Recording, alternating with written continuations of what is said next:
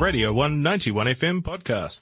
We're very lucky to have a quarter of the fantastic Dunedin Gone World Trotter band, Soaked Oats. Henry Francis is here. Hello, Henry. How are you? Good afternoon. Oh, I'm really good. Thank you. Oh, glad to hear. It's been actually quite warm today, eh? It's kind of surprising. I think that's why I'm in a really good mood. It's just the sun is shining.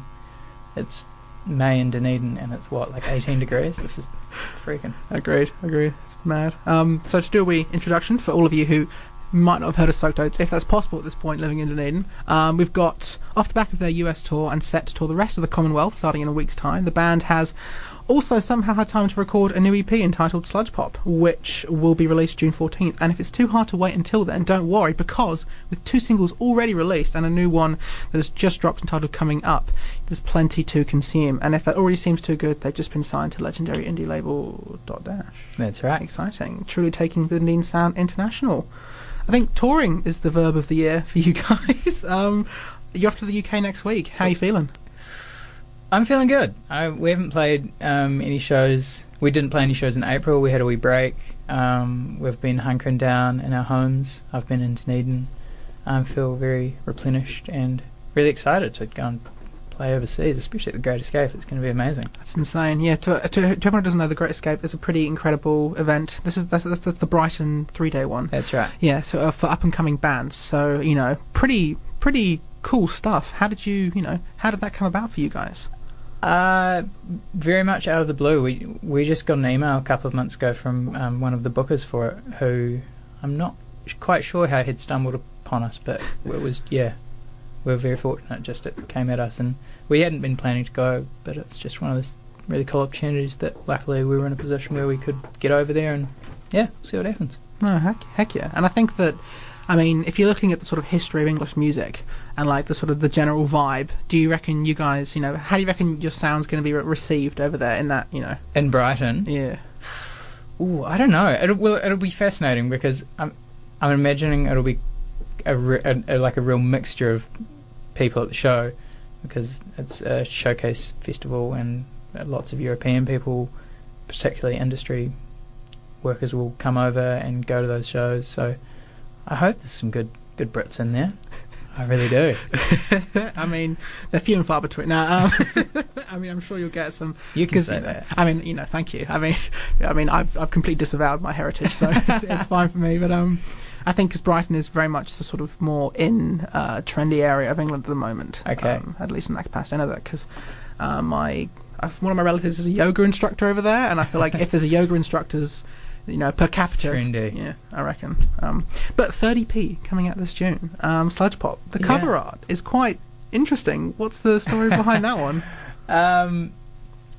Well, we wanted all 4 of us to be in it, and we had a couple of different options, and our genius friend and my cousin Jack Hawke, who's done a whole lot of our artworks in the past, he had this idea brewing that we'd been wanting to call it Sludge Pop for a while, and so we thought, let's chuck a whole lot of muddle over us in a shower and take a photo. Yeah. It's really quite something, I have to admit. It's pretty great. For everyone who hasn't seen, you can go check out the new single on pretty much everywhere you can find it, and even the single image is rather lovely.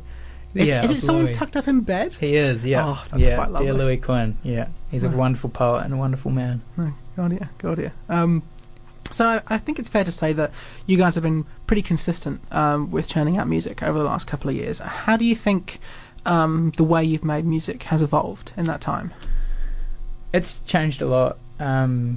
We started out and we were very raw. Stonefruit Melodies, Oscar wrote those songs, and those were his first attempts at songwriting. So, it's like anything, you develop as you go, and it's particularly as a group, the way that we play together has changed a lot. And I really hope when we're playing and jamming together, we're starting to leave a lot more space and playing less, and hopefully listening more to what we're doing and being a bit more critically self-aware. Wow, that's quite cool. I think that's pretty cool, actually. Do you think that it's very important for musicians to be very conscious of the creative process?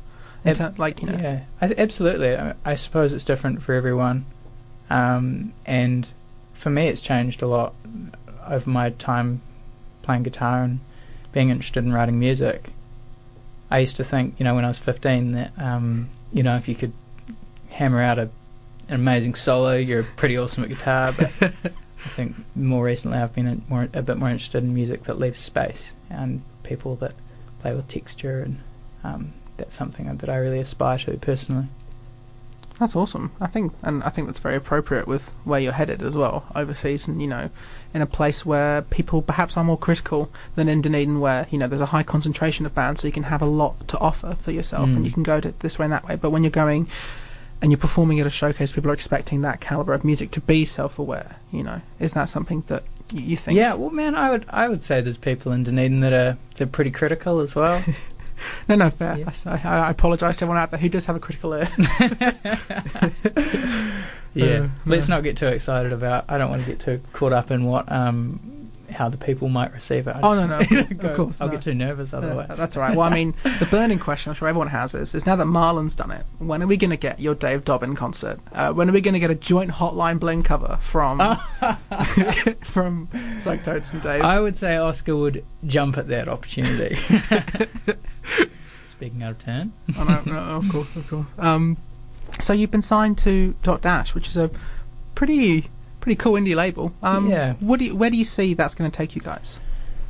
We met them back in February, the Remote Control Dot Dash crew, when we played in Melbourne, and they were just really lovely people, and sort of it stemmed from there, just a really pleasant relationship. We're trying to focus quite a lot on the Australian market this year. It's so accessible for us, and we haven't dipped our toes too much over there, and so they're really going to help with that.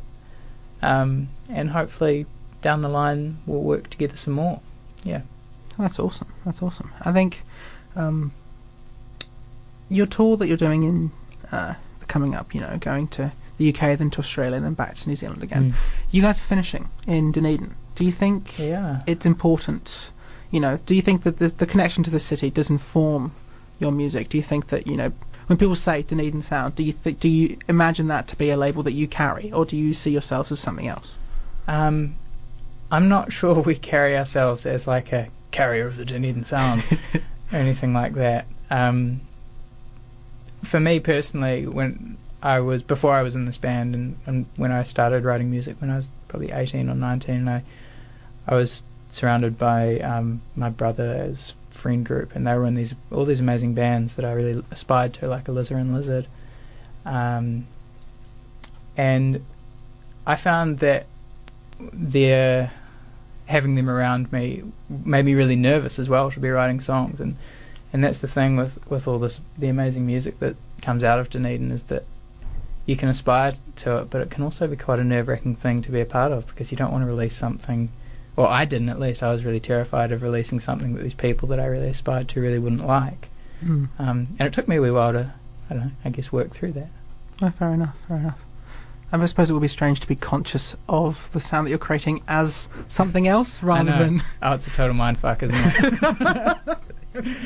it? You're not wrong, definitely. So the new video, which I thoroughly enjoyed, by the way. Thank you. It's all recorded on Super 8 and Super 16 film. Got there. And it documents the US tour. What would you say the tour did for you guys?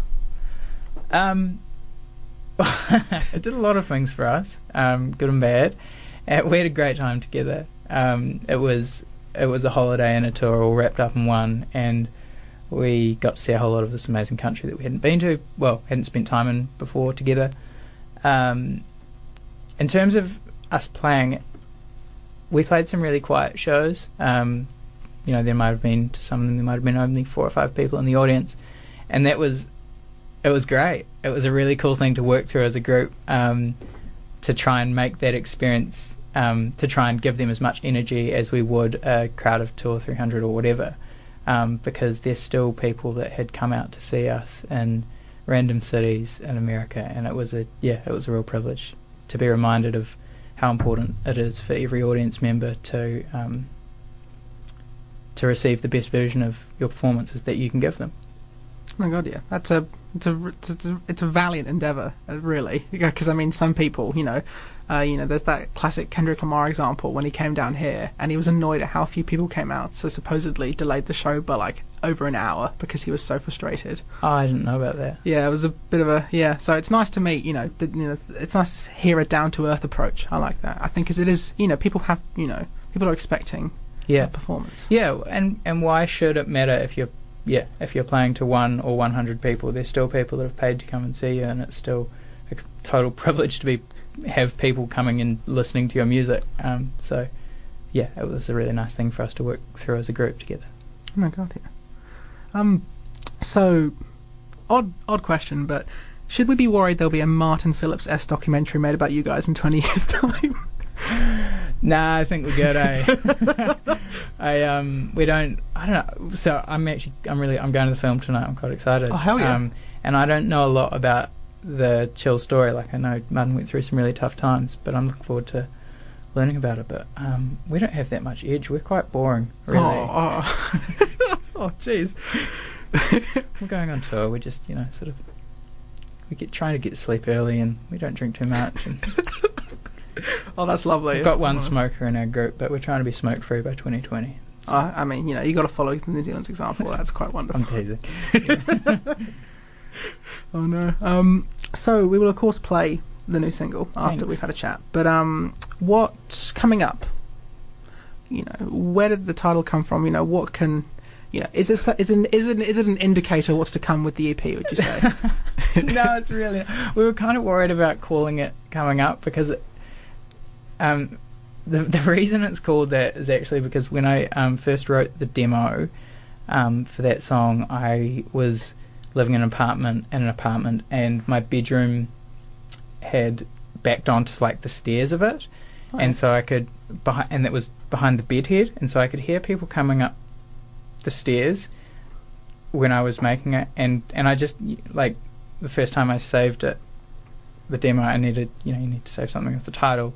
And there was someone coming up the stairs, and so I called it Coming Up From Behind. And then sent that to Oscar, and he had a poem that he applied to the song, and that title kind of stuck, and it kind of made sense. Oh wow! Yeah, so the name doesn't have any great meaning at all. I like that though. That's great. Thanks. I mean, and to everyone who hasn't heard this interview, they can try and guess what the relation is, so and inevitably be like, oh, okay, that's also nice. yeah. I mean, yeah, everyone can take it how they will. That's fine. Hell yeah. So you mentioned how Oscar sort of wrote some poetry that you could attach to that. Do you find that sometimes the process is that because you're lead guitar and vocals, do you do the sort of the more composition side of it, and then often you'll find there's something they can apply to it, like a poem, or is it like a very much a collaborative process at times? It's really collaborative for the most part. And I think our best stuff that we most enjoy playing comes from when we're writing together as a group. It's always like I say, I wrote the demo. I wrote like very much the bones of that song. Of course. And like it didn't really apply a structure to it. That came when we brought it to the band and started to flesh it out. And Oscar, sometimes the lyrics will come first, and with this one they came maybe midway through. It's always a changing process for us, and it's I guess something that will continue to evolve. Oh god, yeah. Don't want to have just one set rule of how we write songs. That'd be torturous. No, that's pretty. No, fair call.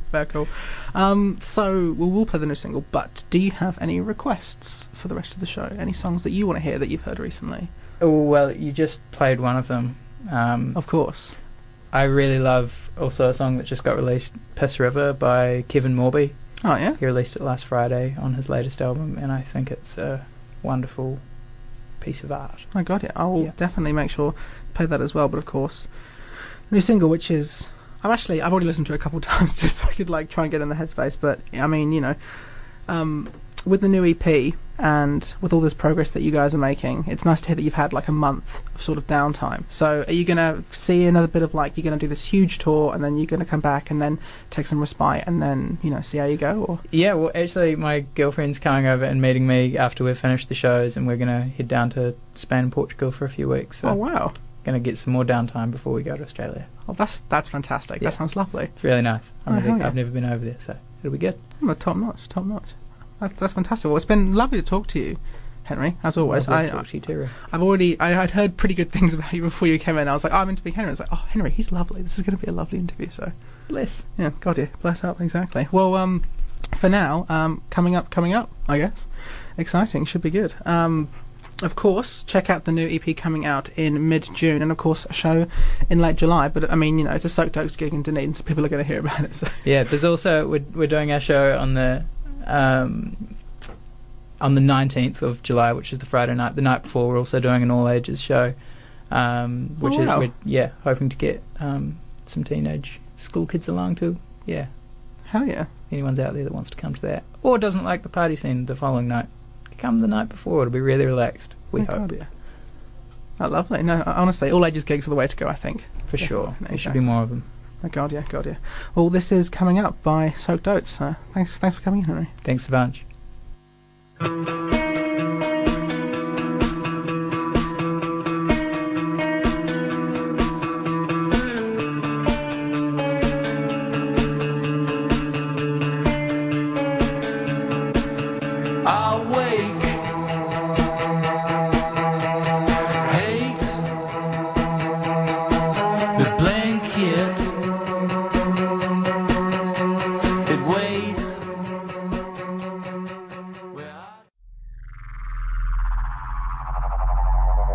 This was a Radio 191 FM podcast. You can find more at r1.co.nz or wherever quality content is found.